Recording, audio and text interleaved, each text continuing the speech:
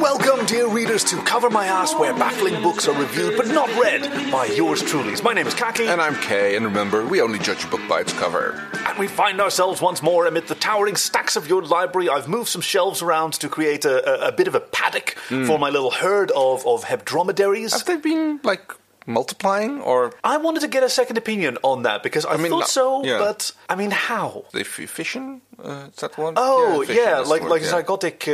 exactly. I'm counting 52 bumps. It's not 52? A multiple of 7. Oh, okay, so maybe the juveniles have fewer humps. I think they're evolving more humps, and then by the time they have 14, they split up into 2 creatures. Maybe. Oh, is that what's got? Because that one's got 9. Oh, yeah, you're right. It sort of looks like a side profile of Abraham Lincoln on with his moustache shaved. Do you see what I mean? Oh. If you look at the side, hey, maybe this is a fun game for an audio production. I'm just realizing. What if we try and find silly shapes in the silhouettes of these wonderful animals? You mean like you do with clouds? With what? Like you do with clouds. What are clouds? It's been so long. Oh, fuck's sake. Yes, I'm just being over-dramatic. It's okay. Wait, you're not raccoons again, are you? Well, no, here. Okay, okay. So loosening a few buttons there for the readers at home. That's how you check whether someone's raccoon. There's no beady eyes peeking out between your... Between your 4th and 5th shirt button. That's the one, yeah.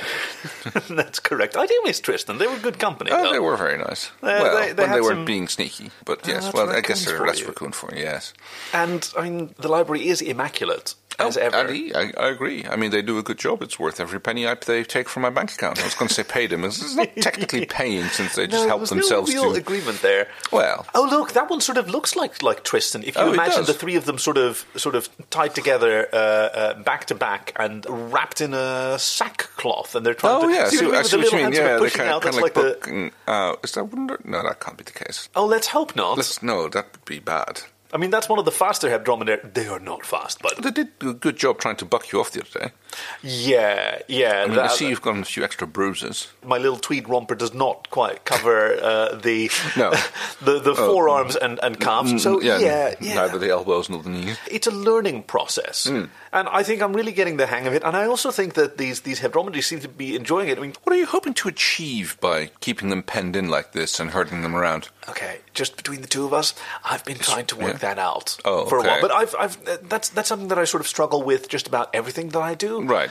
So I think it's mostly staving off the crippling insanity from being in a mysterious library. You don't want to be cripplingly insane. That's not a good place to be. I don't want to. So I'll just be a hebdromedary herder for a while, and then I'll get back to junior librarianating. You were I was looking for the hallowed breeding grounds of the Velociraptor. It's strange how some information just seems to ease out of one's brain when one spends one time in the library. Archives are for.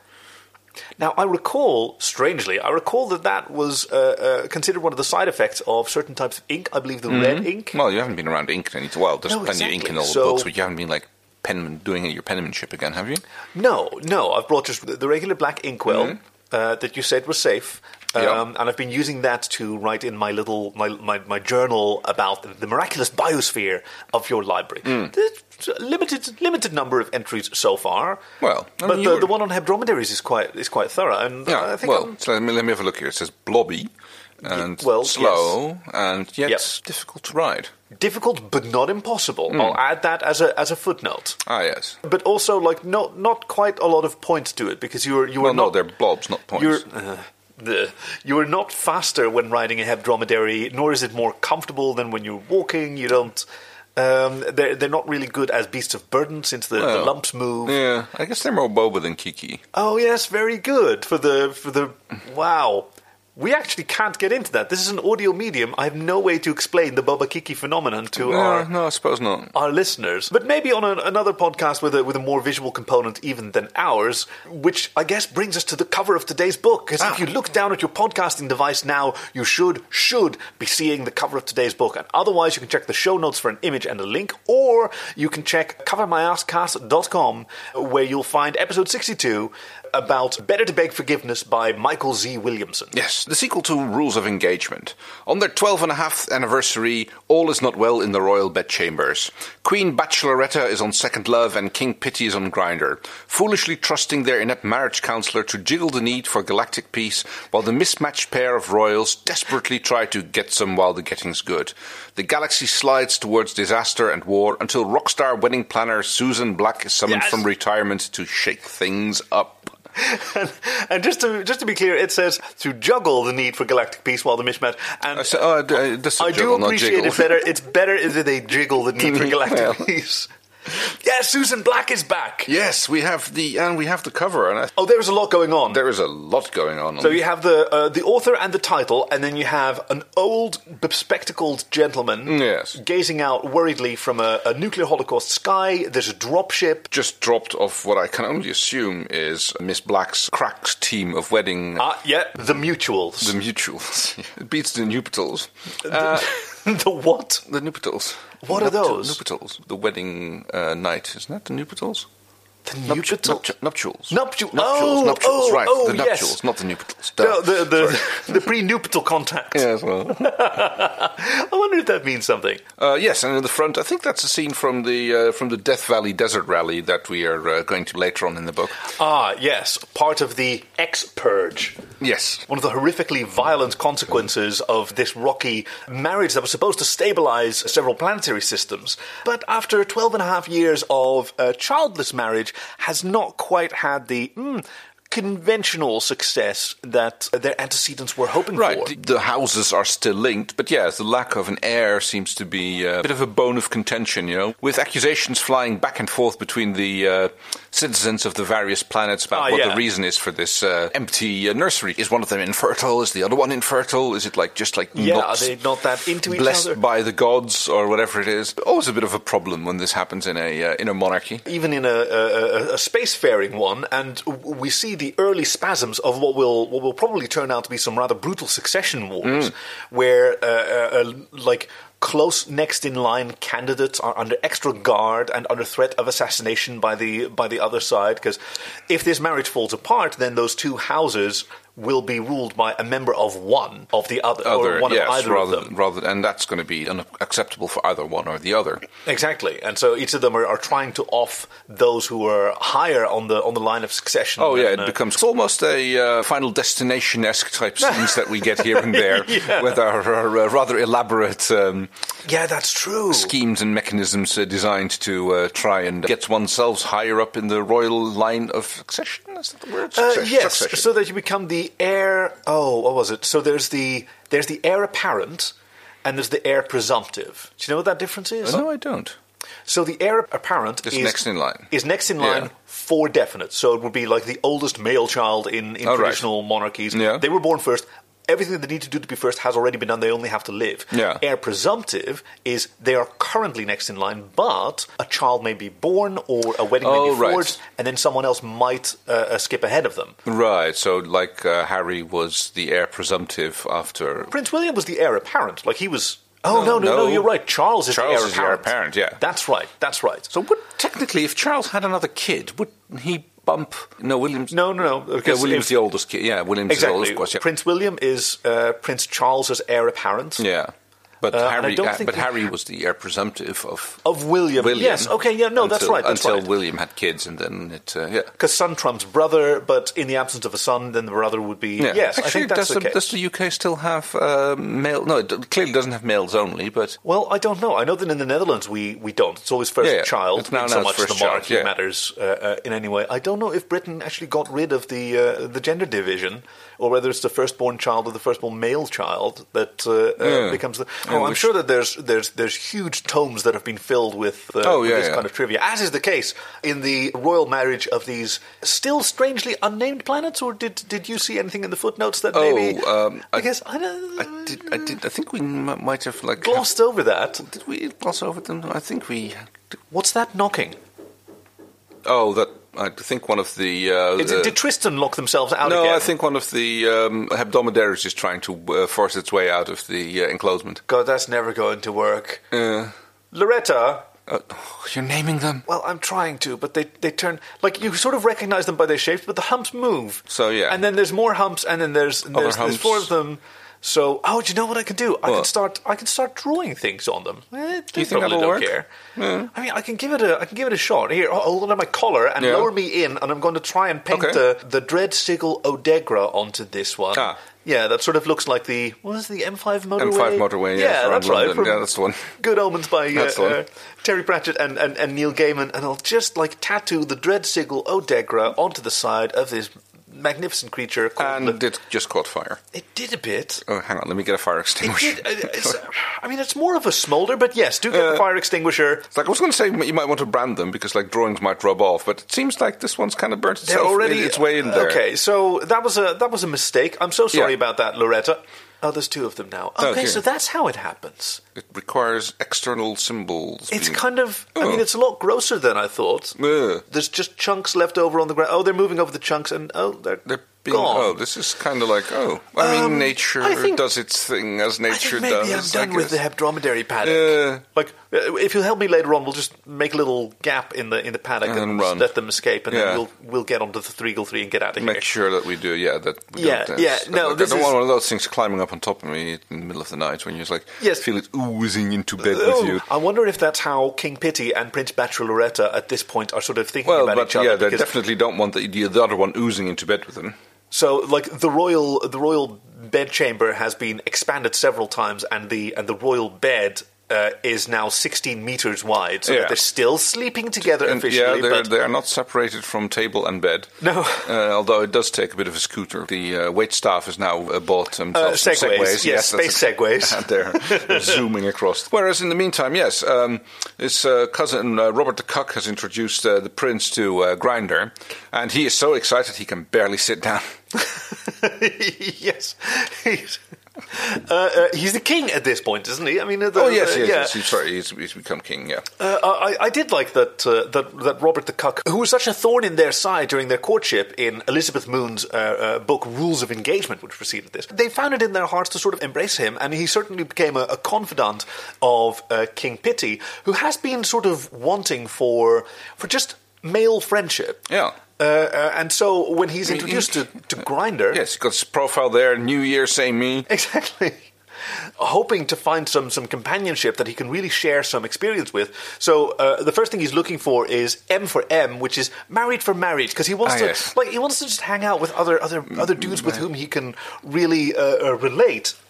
Especially if they're, in their profile, say that they're hungry for buffalo wings, is what he infers it to me, because he's also a big fan of buffalo wings. He might be thinking it's like a griller or something rather than Grinder, but it's he's having immense fun with it. Like he's discovering all these acronyms, like NSA, which stands for no such acronym, and that's sort of a fun thing that you can put in your profile, and just to show that you like to have fun, you know. What is it really? No strings attached. Oh, okay, yes. Yeah. Okay, I didn't know that one. Oh, good on you! Aren't you a moral, upstanding citizen? Oh yes, I don't think I've ever been on Grinder. Okay, so it's. I know what it is. No. Let me try and explain it to you now. It's a special sort. It's like a forum, except for people who are looking to. Oh no! Okay, so people? Yeah, it's sort of like that side of Craigslist. Yeah, which doesn't exist anymore. But without all the spam and more information structure, because you do have like categories of information that you have to varying degrees of sensibility. I mean, there's obviously a high emphasis on body types and sort of stereotypical roles that are not to everyone's benefit. Okay. But King Pity is rather innocent of all of this, like not completely understanding what it means when he types in when he responds to someone who describes themselves as mask, which he thinks is so you like a bal masqué, yes. One of those royal, and he says I love balls, as he says, and so he thinks he's making tremendous friends, but we as a reader, weird thing about like traveling and can you receive and all kinds of things. I have a special receiving chamber. Yes, this is like yes, a lot of that goes on there. And in the meantime, Queen Bacheloretta I mean, she has not given up her rather telling name, is on second love on the advice of their otherwise rather inept marriage counsellor, who's not very good for them. The marriage counsellor's name is Ashley Madison. Yes. Whose solution to all of their problems tends to be, well, have you tried seeing other people? Have you tried giving up on this marriage? Well, the problem she's having is like as she like sighs against Ashley at one point. The last time I found someone who was my type, I was donating blood. So yeah. Which she says in front of King Pity, which is obviously very, very hurtful, but Ashley thinks it's a great joke and high-fives her. Ashley is probably doing the worst job she is anyone can do. Because she's like, you're always talking about the things that are different between you. It's like, can you maybe like say something that you both share? Yeah, and he goes like, neither of us give a blowjob. Yes. So... while I do recall in a previous episode, Kronos, by Charles L. Harness, episode 34, which was also about a bickering couple of planetary surveyors. Oh, yes. But there they find that they have in common their sort of desire to kill. And still, so they went on a bit of a spree on that planet, if I recall correctly. Yeah, to the ruin of the galaxy. And unfortunately, like such an easy solution is not available here, because Ashley Madison is only like promoting the glories of the new relationship energy and how great that is, and you'll absolutely love it. You don't even have to get divorced these days anymore. You can just have a paramour, and it's fine. That is quite traditional in royal marriages. It's pretty much accepted. Or a several consorts, mistress, I don't know, consorts. Consort, concubine, that's the one. Concubine is different, not specifically related to marriages or something. You can be a concubine and not be. It's not like not a little something you have on the side. Well, I'm thinking of Dune, where Chani, the Fremen woman, the royal concubine.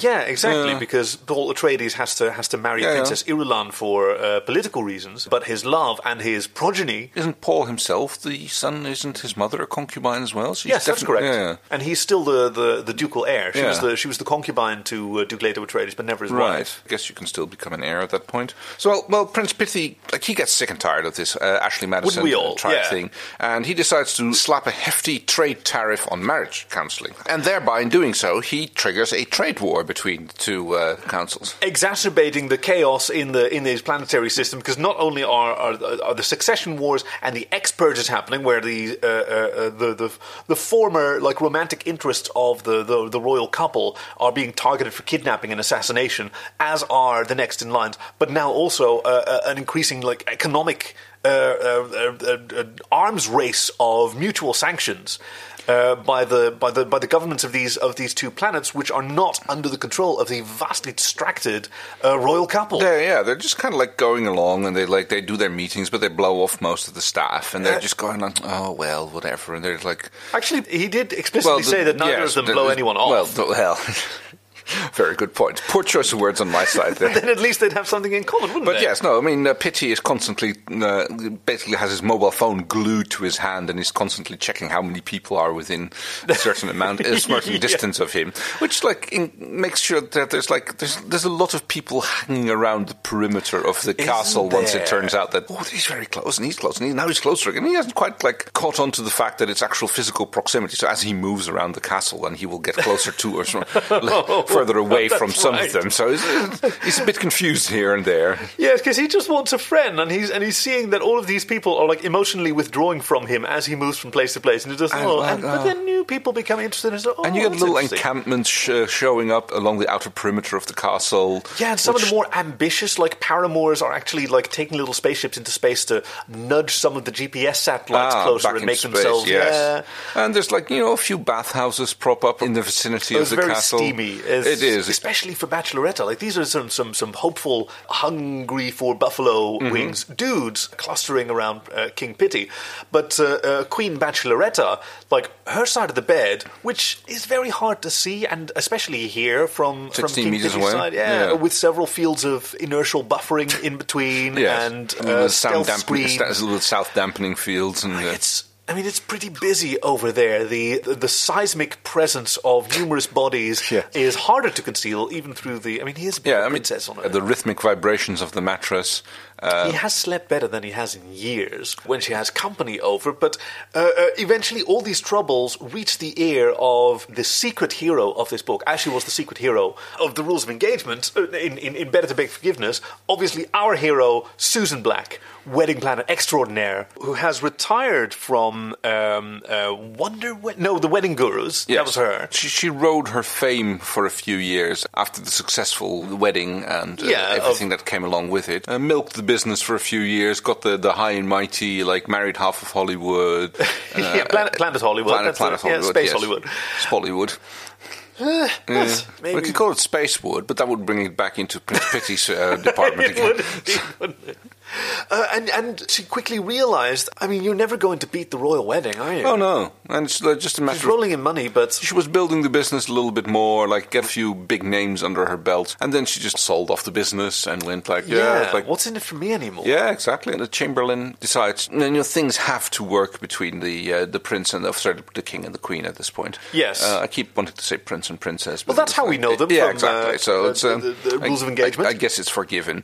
I think he's the troubled man who is like staring off in the distance. Yeah, the bespectacled gentleman. He's the one who he's one who's been keeping the kingdoms together, as like trying to like run things and make sure that they seem to be done by the royal couple. He's gotten very good at forging their signatures. Well, that's a vizier's job if ever there was one. Or at least like moving the parchment under their quill at the in right a way moment. A little bit like Radar in MASH, when he just goes like walks up to the colonel and goes like, "Here, sign these," and he'll just like sign, and occasionally slips in something that wasn't necessarily meant to be there. And, oh wow! A little requisitioning form or something or the other, and he's they're very lucky to have him. They are, and he's like probably one of the people who's most hurt by the fact that they still don't have an heir on whom he can dote as a beloved uncle. Something that I deeply sympathise with, because I think the title also refers to him, because he understands that he's breaking the confidence of the royal couple by reaching out to Susan Black and sending a ship to her Holiday Inn planet, where she's sitting under yet another atrium pool. Surrounded by putt-putt golf, just vibrating with discontent. But this is what she's told retirement is. Like, after you've done everything you do, this is your reward. So you just sit there and play fucking bridge. Well, bridges can be a lot of fun. It can totally be a lot of fun, but not when you're used to climbing into your power suit and drop shipping onto a planet to blast your way with your suicides made through. It just lost some of its life. Has lost some of its luster. It's like when you don't have like a large caliber hand cannon, like a bolter or something. I think they call it in Warhammer. Yes, that's right. And the sort of cyber tentacles coming out the wedding bolter. It's like for forging those strong bonds. As soon as the Chamberlain Vizier Major Domo. Zazu, I think his name was. Is it? Yeah, right. Please don't sue us, Disney. No, please, it's just the one. It's just two syllables. You can't sue us, Disney. So, Zazu arrives, and before he even finished speaking, like, he gets a few words out. She's immediately right. I accept. Yep, I accept. She kicks over her chaise longue. Yes. There's her footlocker full of armor. The golf balls out of her micro grenade launcher. Yep. She immediately goes to the poly armory. And she starts assembling her crack team of the mutuals. Oh, it's a wonderful montage. You know how I love a montage. Oh, where she goes to all of these. It's almost like we're reading a Blake Whitecock book at this point. That's right, because she's hopping from planet to planet, and she's interrupting like various trade negotiations and union wars and whatever else her crack team members are embroiled with now. Yep, she just pulls them out and is like, "Have your second handle it. I need you." We have several members. Several couples in the team, strangely enough. We have the tiger guy and the horse chick, whom people probably know from various dating apps. Like, this one is a dude who's hanging out with a tiger, or he's holding a baby tiger. Yeah. And there's the chick who's super into horses. It's like the four horsemen of the wed-pocalypse. Sure. That's one. Can we improve on that? I mean, 5 horsemen is an improvement. Is this like Liar's Dice? I bid 6 horsemen. Like, no. 6 horsemen? Okay, no. We've got the horse. 6 elephant men. No, the 5 horsemen. It's like the caterer, the florist, the the DJ. Claytor de Flores, the DJ, the bartender, upon a pale limousine, the driver. Very good. They're flanked, as we see on the screen, by the gym bunnies. Yeah. They're really into their health regimen. They're the ones who usually take care of the couple in the months leading up to the wedding to make sure that they will fit into their bodices and into their jackets, suitable for the rigors of combat that they're going to expect. I mean, marriage is a serious thing, and occasionally it leads to continental warfare. Business. Yeah. The last couple to fill out the team are the himbo and the catfish. So we're at 6 now. Yeah. Okay. Ish. Yeah. The first thing that Miss Black does is get Zazu to announce the fact that the happy couple, especially happy couples, they're always referred to as the happy couple. That's right. Will be renewing their wedding vows.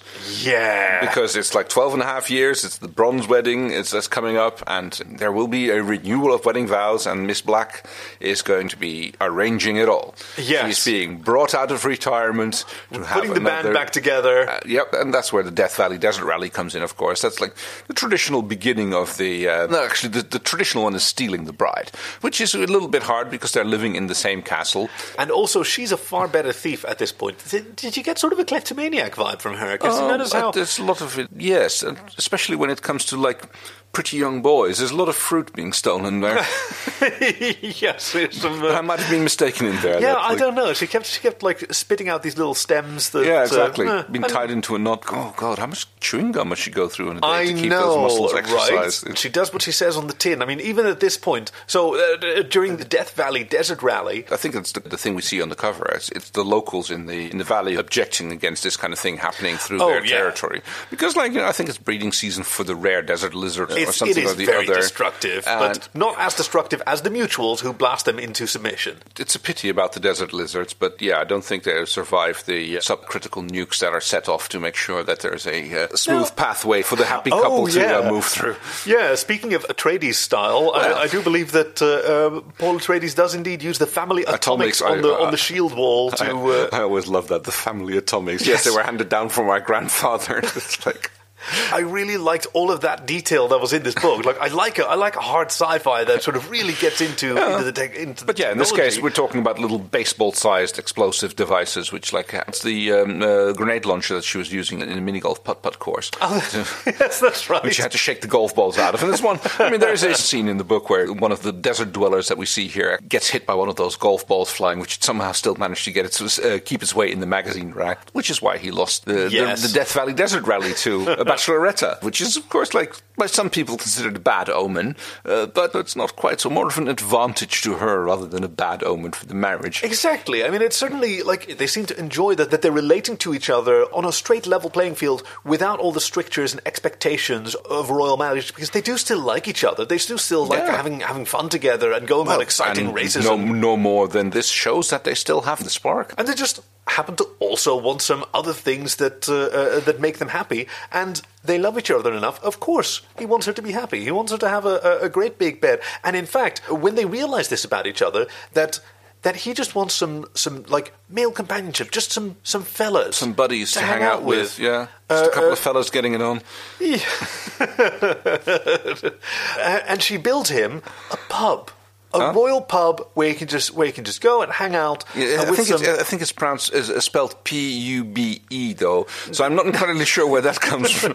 The E is silent. Yeah, the pub. Yeah, and he in turn realized that her tastes are a little bit more exotic, and she wants to go places with more people. And he gifts her with the Royal Relations ship, where it's a kind of a party. It's kind of like a love boat where she can. Yes, that's got a sexy bald captain on the helm.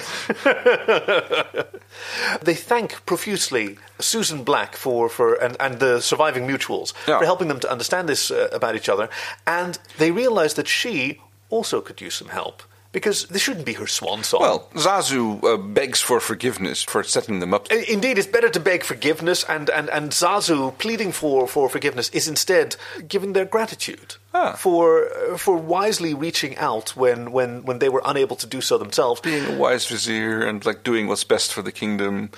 And they ask him to come up with a way to properly reward Susan Black. Because, I mean, okay, so she saved the royal wedding, and now what's what's in it for her? What's there for her to do? She's in the same situation where she was next.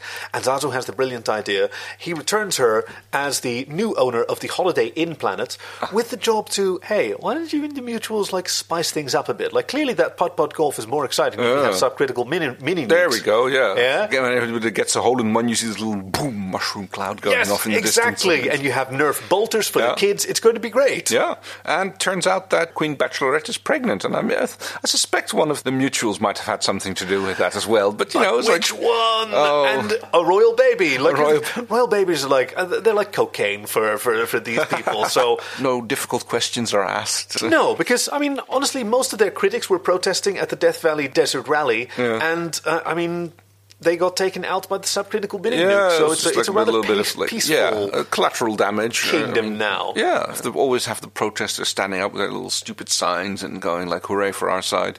Hey, as long as everyone's happy. Yeah, well, that definitely, I think, is the case at the end of this book. I certainly was. I'm so glad that we got to see Susan Black again. She's one of my favourite wedding planners. She is, and I do like the power armor bit of it as well. Like, I mean, like they were like Williamson was definitely borrowing from Heinlein, but like I don't care. I just like how it's a little mech porn. Yeah, the way the mutuals are like hopping over the terrain using their jetpacks and like firing the jump jets, firing the Wyrak launchers with the nukes to pave the road and all that. So exciting. Sweeping away things with the flamethrowers and the like plasma beams and everything. It's just like, I love a well-written scene of carnage like that. Yes, exactly. So, I mean, then I probably don't need to ask how you're going to rate this book. Oh, well, I was going to rate it, I don't know, out of 12.5. Like, do you want to give it a 10 out of 12.5? I'll give it an 10.5 out of 12.5. That's awesome. I think that's even higher than we usually give. I certainly enjoyed it. Congratulations to Michael Z. Williamson for Better to Beg Forgiveness. Doing an excellent sequel to Rules of Engagement. By Elizabeth Moon, that's right. That's the one. Oh, and speaking of reviews, if you look down at your podcasting device, you should be maybe seeing an opportunity, like leave a little review, or otherwise hop over on Twitter and just say hi. We're at Cover My Asscast on Twitter and covermyasscast@gmail.com. If you have a cover of a book that you'd like us to consider reviewing sometime, please do send it along and we'll check if it's anywhere on the towering stacks of Kay's library. But in the meantime, what do we have in store for our readers next week? Next week's book is by Chuck Klosterman. It's called Sex, Drugs and Cocoa Puffs, a Low Culture Manifesto. And that about covers it. Thank you for joining us at Cover My Ass, where baffling books are reviewed but not read by yours truly. My name is Kaki. And I'm Kay. And remember, we only judge a book by its cover. We should have sort of a little theme song. A theme song to end on. Should we do it ourselves? Or just do we? We're just recording in the library. It's supposed to be private library. Music playing right now. Sounds like maybe if we're really quiet we can hear the music.